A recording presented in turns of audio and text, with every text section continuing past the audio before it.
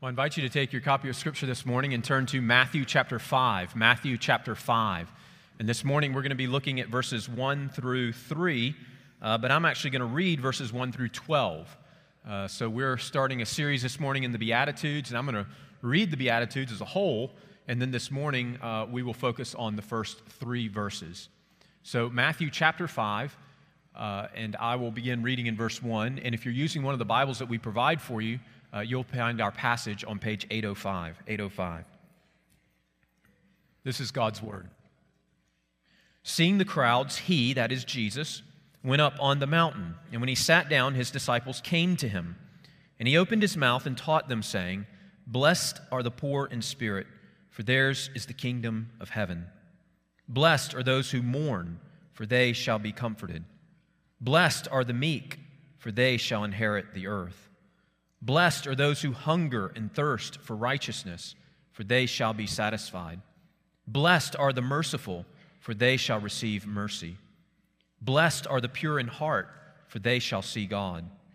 Blessed are the peacemakers, for they shall be called sons of God.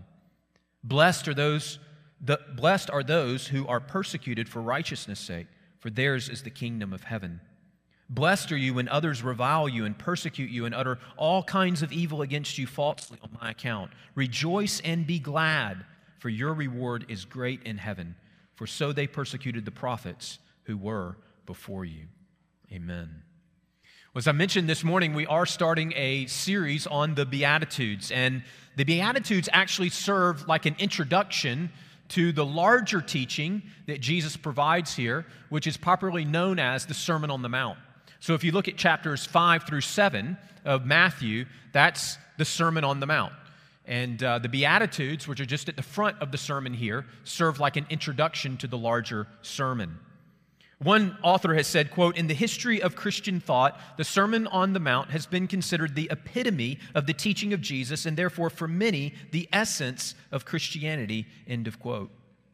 In fact, we recognize that many who reject the idea that Jesus is the Son of God, who would not claim to be followers of Jesus in the same way that we are, they still recognize and celebrate this teaching of Jesus as kind of the epitome of true spirituality, as the perfect example of morality that everyone should live by. And generally speaking, a lot of people have some reference or knowledge to the Sermon on the Mount. They might know that Jesus was the author of the sermon, or they might be able to cite a verse or two in the sermon, or they might be familiar with a particular principle that comes out of the Sermon on the Mount. A Gallup poll revealed that 1/3 of American adults can identify Jesus as the author of the Sermon on the Mount.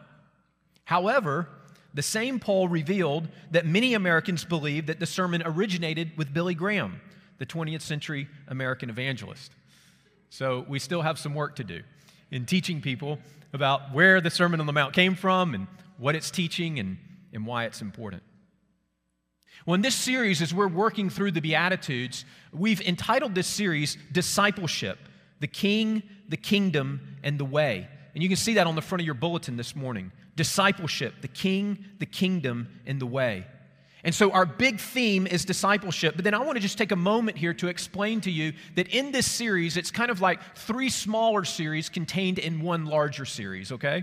So what we're going to do is we're going to begin by focusing on the kingdom. This is kind of the first series in the larger big series. And we're going to focus on the kingdom and the blessings of the kingdom, and this will take us about 8 weeks as we walk through individually each one of the Beatitudes.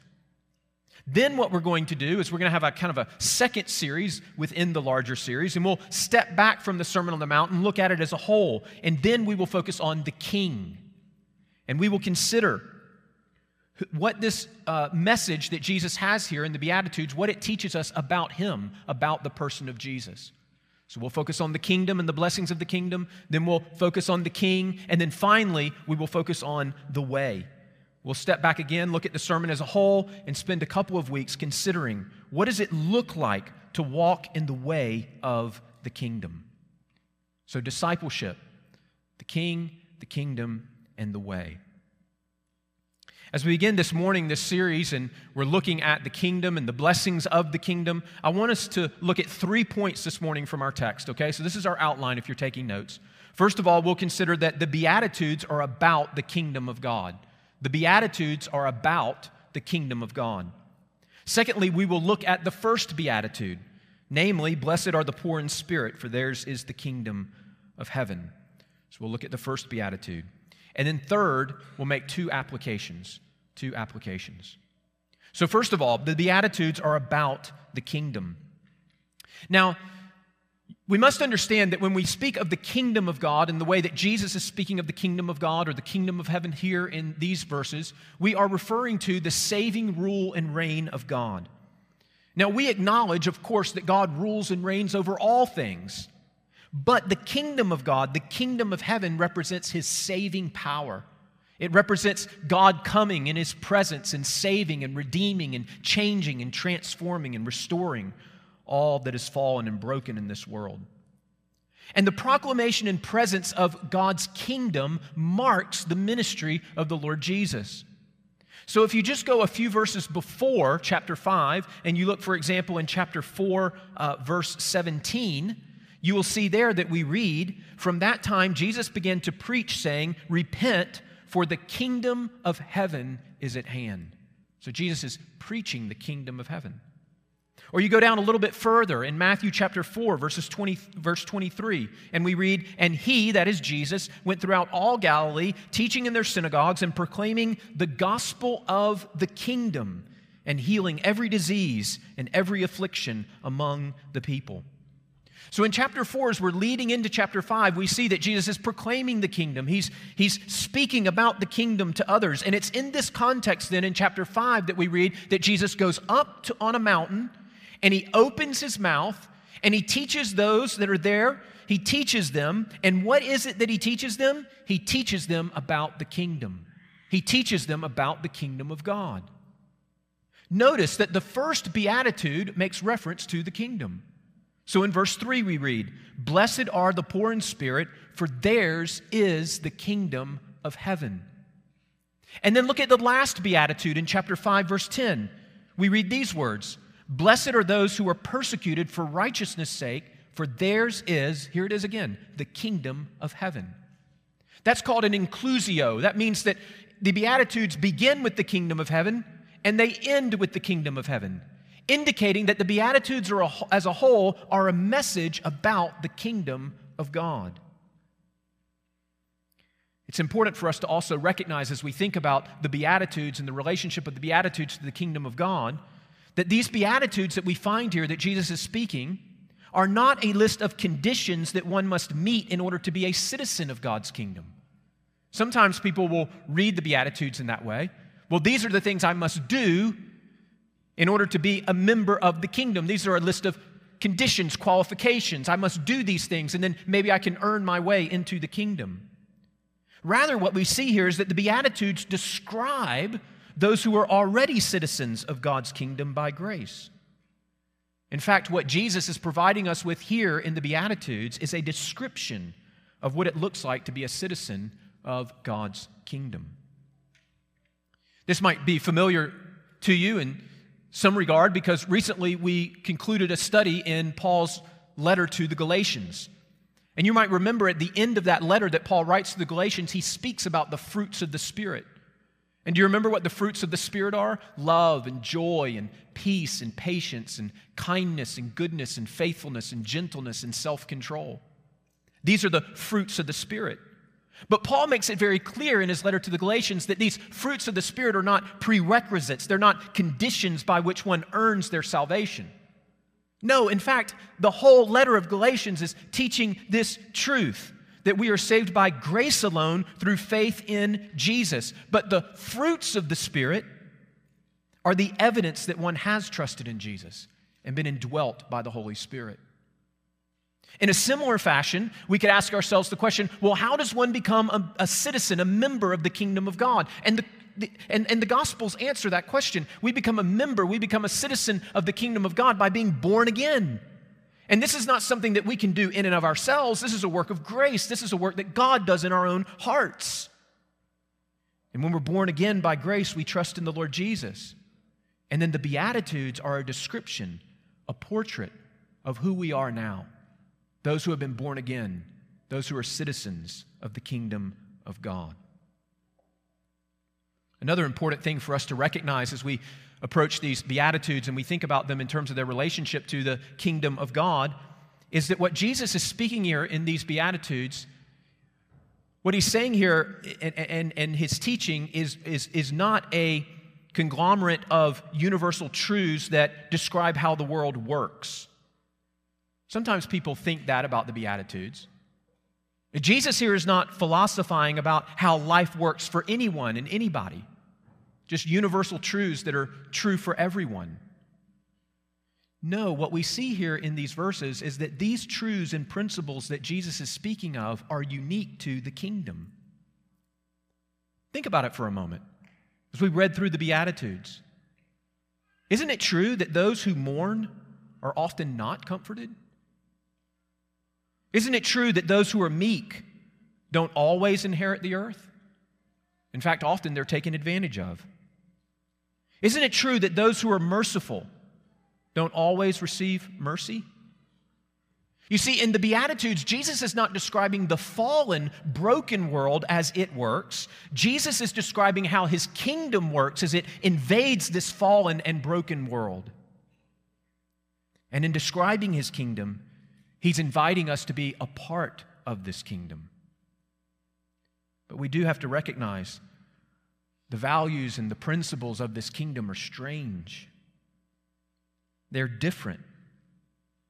It seems like when you enter into this kingdom that everything is upside down. This is a place where the poor get the kingdom. This is a place where those who mourn are comforted. This is a place where the meek and the gentle inherit the earth, and so forth. And Jesus says, yes, this is the reality of my kingdom. And he says, this is real life. This is, in fact, the good life. Life in the kingdom is life. It is life of flourishing now and forever. One of the things we'll need to ask ourselves as we walk through these Beatitudes and we consider the kingdom of God in the weeks to come is, do we desire to be a part of this kingdom? Do we want to experience this life? One way to think about that is maybe imagine someone asking you to write down on a sheet of paper the things that you desire and long for most in life. So they give you a sheet of paper and they give you a pen or a pencil and they say, just take a few moments and reflect on what are the things that you want, that you desire most in life. And you write down a list of things, maybe 5, 6, 7, 8 things. I wonder, on that list, would it include poverty of spirit? Would it include mourning over your sin? Would it include meekness? Would it include hungering and thirsting for righteousness? Would it include mercy towards others and purity of heart? Would it include a peacemaking spirit and the willingness to be persecuted for righteousness' sake? Jesus says this is the kingdom life. This is the good life. This is a life of blessing and wholeness. So the Beatitudes are about the kingdom of God. Secondly, let's consider this morning the first beatitude. And the first beatitude is this: blessed are the poor in spirit, for theirs is the kingdom of heaven. You see it there in verse 3. Blessed here is actually the traditional English translation of the Greek word makarios. It's actually the same word. So if you take this word makarios in Greek and then you translate it into Latin, the Latin translation is beatus, from which we get beatitudes. So you might wonder, why are these called the Beatitudes? It's a Greek word that's translated into Latin, and then from that Latin word, beatus, we get beatitudes. Now, the way this Greek word makarios is translated into English, traditionally, is blessed. But some modern translations have opted for other alternatives. So if you have another modern translation, you might find that your passage reads something like happy Happy are the poor in spirit, for theirs is the kingdom of heaven. Or flourishing are the poor in spirit, for theirs is the kingdom of heaven. Or congratulations to the poor in spirit, for theirs is the kingdom of heaven. Or fortunate are the poor in spirit, for theirs is the kingdom of heaven. And there are other options as well. But it still seems that blessed is the best translation of the Greek word makarios, and especially when we consider this word in its Old Testament context and background.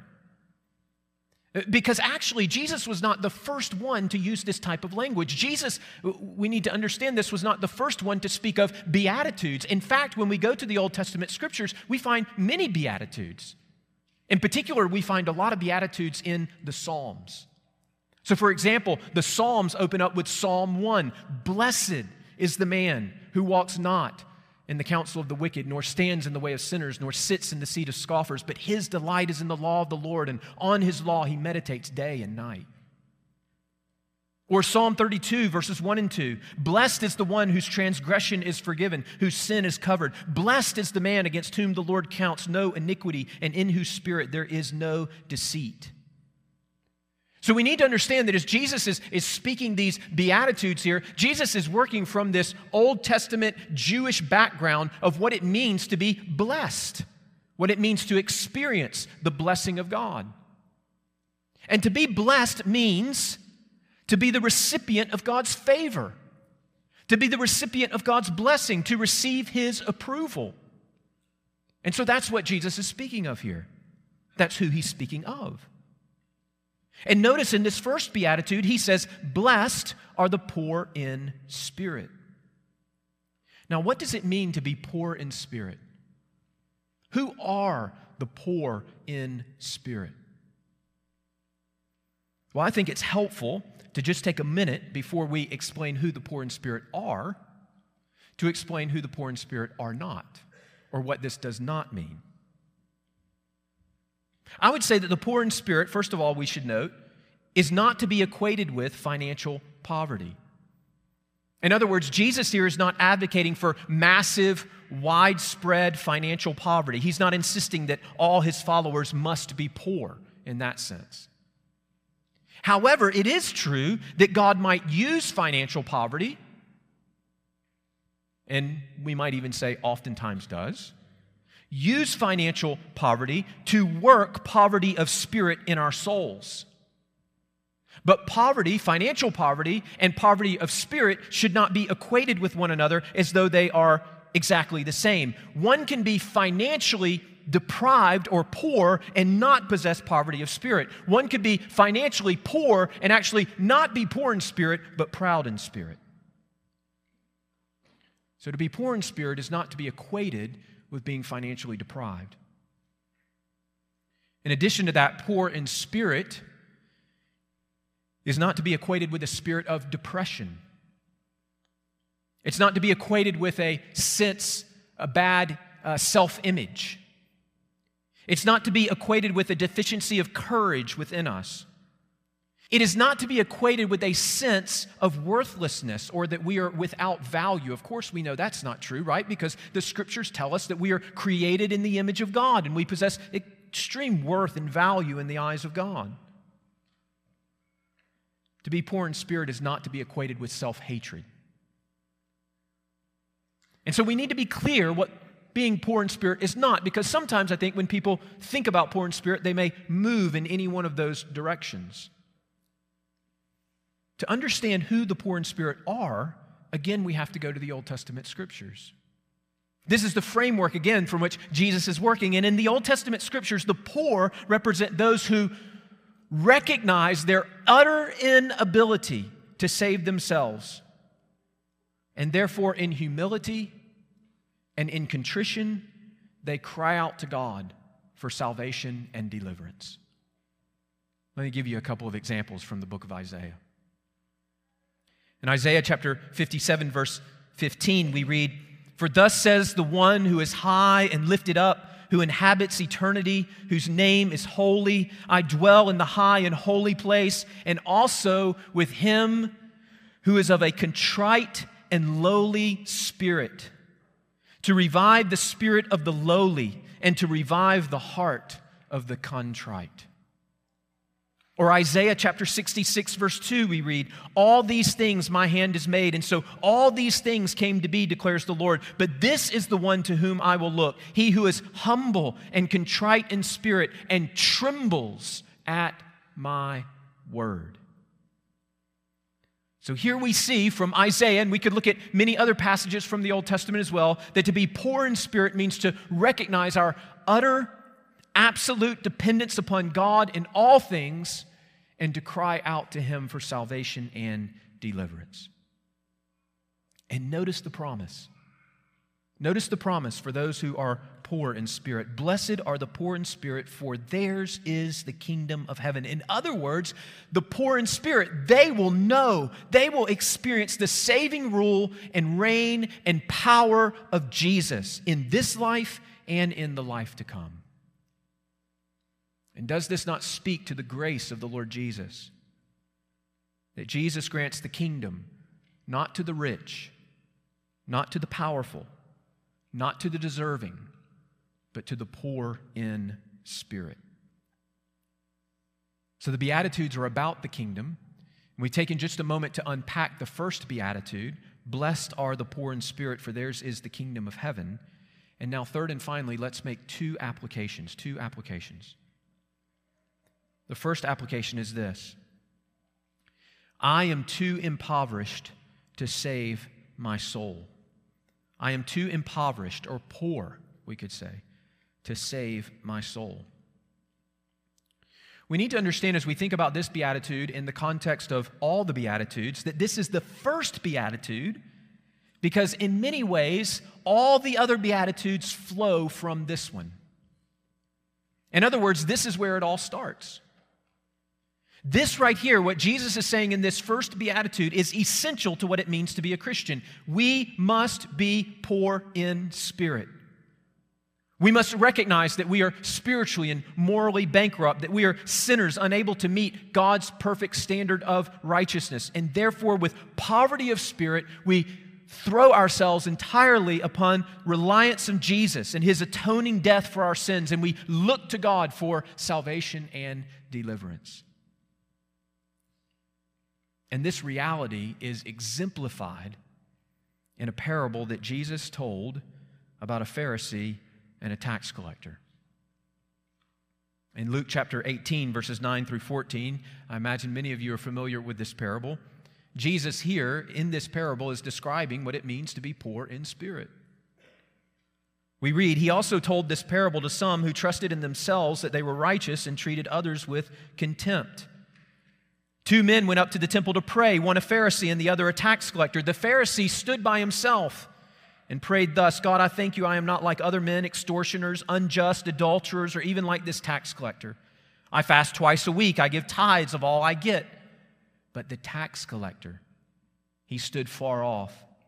He would not even lift his eyes to heaven, but he beat his breast, saying, God, be merciful to me, a sinner. Here's Jesus' conclusion. I tell you, this man went down to his house justified rather than the other. For everyone who exalts himself will be humbled, but the one who humbles himself will be exalted.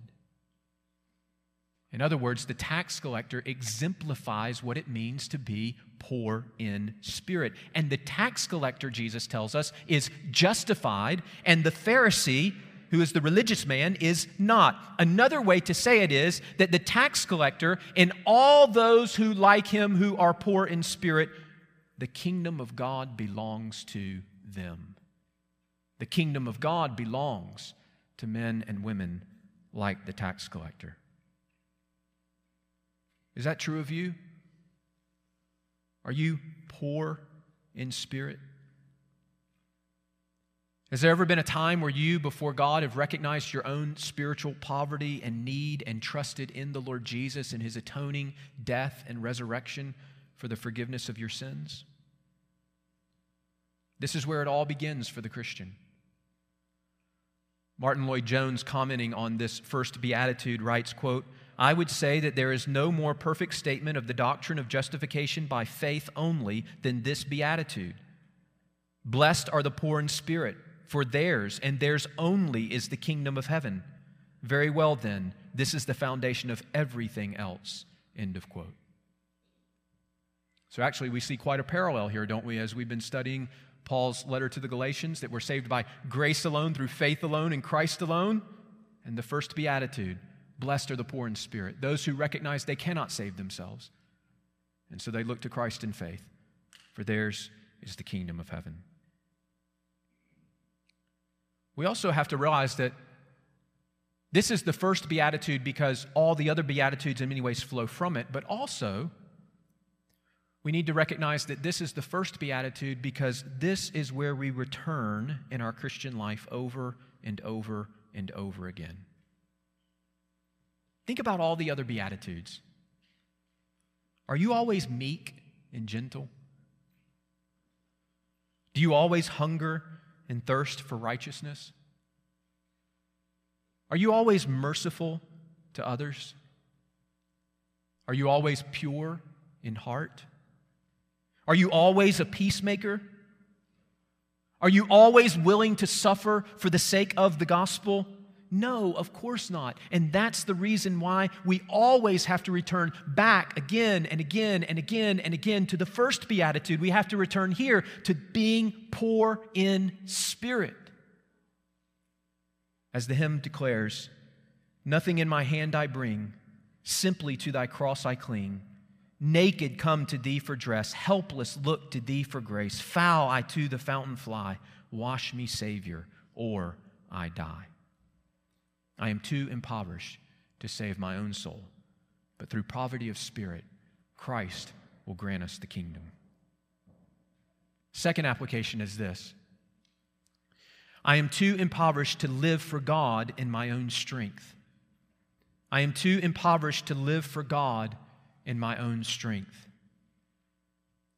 You know, even for those who are Christians, who generally speaking are marked by being poor in spirit, it is a temptation to trade poverty of spirit for self-sufficiency, for self-reliance. As we think about this truth, we're reminded of the example of Peter when Jesus shared his last meal with his disciples. In Mark chapter 14, verses 27 to 31, we read these words, "And Jesus said to them," that is to his disciples who were gathered with him, "You will all fall away. For it is written, I will strike the shepherd and the sheep will be scattered. But after I am raised up, I will go before you to Galilee." Peter said to Jesus, "Even though they all fall away, I will not." He's very confident.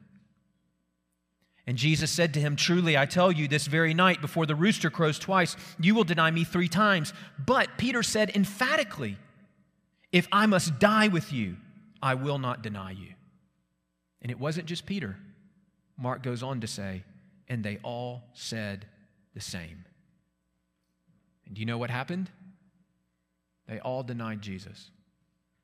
Peter, in fact, denied him 3 times that night, going as far as to say, "I never knew the man."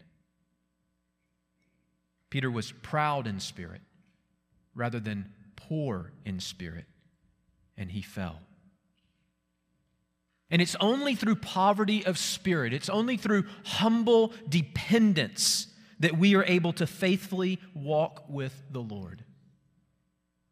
And poverty of spirit and humble dependence is best expressed through daily dependence upon God and His Word and daily expressions of our need for Him through prayer. I have said this before, that the key to spending time consistently with God in His Word and God in prayer is not discipline, but rather desperation. Sometimes people will observe the life of someone who consistently, regularly spends time with the Lord, seeking Him in His Word and in prayer, and they'll say, "Oh, that man, that woman is so disciplined." And discipline is important in the Christian life, and we should try to develop and nurture discipline in our lives. But I would suggest that desperation will take us much further than discipline. And actually, discipline oftentimes is just masquerading, when the reality is underneath the discipline is desperation. So that if I'm desperate, then I get up, right, in the morning, and I'm opening the Word, and I'm laying my life before God, and I'm begging and I'm pleading with Him for help. Because I'm desperate. Because I need Him. Because I know apart from Him, I can do nothing. But with Him, all things are possible. So, not only are we too impoverished to save our souls, but we are too impoverished to live for God in our own strength. And it's through daily dependence, daily poverty of spirit in calling out to the Lord that we are enabled to walk faithfully with Him. So, those are the two applications, but actually I have one more last bonus application, okay? So this is the bonus application. And it's brief. After reflecting on Jesus' words here, you might confess, well, I don't believe that I'm poor in spirit. Actually, as I reflect upon my life, I think my life is more marked by prideful self-reliance than humble, sweet dependence upon God and His grace. Let me encourage you this morning that that's a great place to start. A great place to start this morning is to confess and acknowledge, Lord, I realize I'm not poor in spirit. Lord, I realize that You're revealing pride in my heart, that You're revealing self-reliance in my heart, You're revealing self-righteousness in my heart. So God, would You help me be poor in spirit? You see, the only way we get to poverty of spirit is to be poor in spirit. It's not like some people are born with this and other people aren't. The way we get to poverty of spirit is by being poor in spirit. Lord, I'm not poor in spirit. Help me. That's poor in spirit, right? Help me be poor in spirit. And as I confess my poverty and my need to You, oh Lord, may You fill and overflow my life with the riches of Your grace. For to such belong the kingdom of God. Let's pray.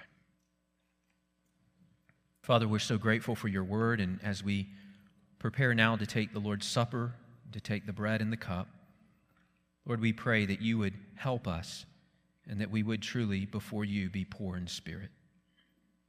Lord, as we take this bread and cup, it is an expression of our faith in the Lord Jesus and our need for Him, that we cannot save ourselves, but that You have accomplished what we could not do and redeemed us by the great work of Your Son.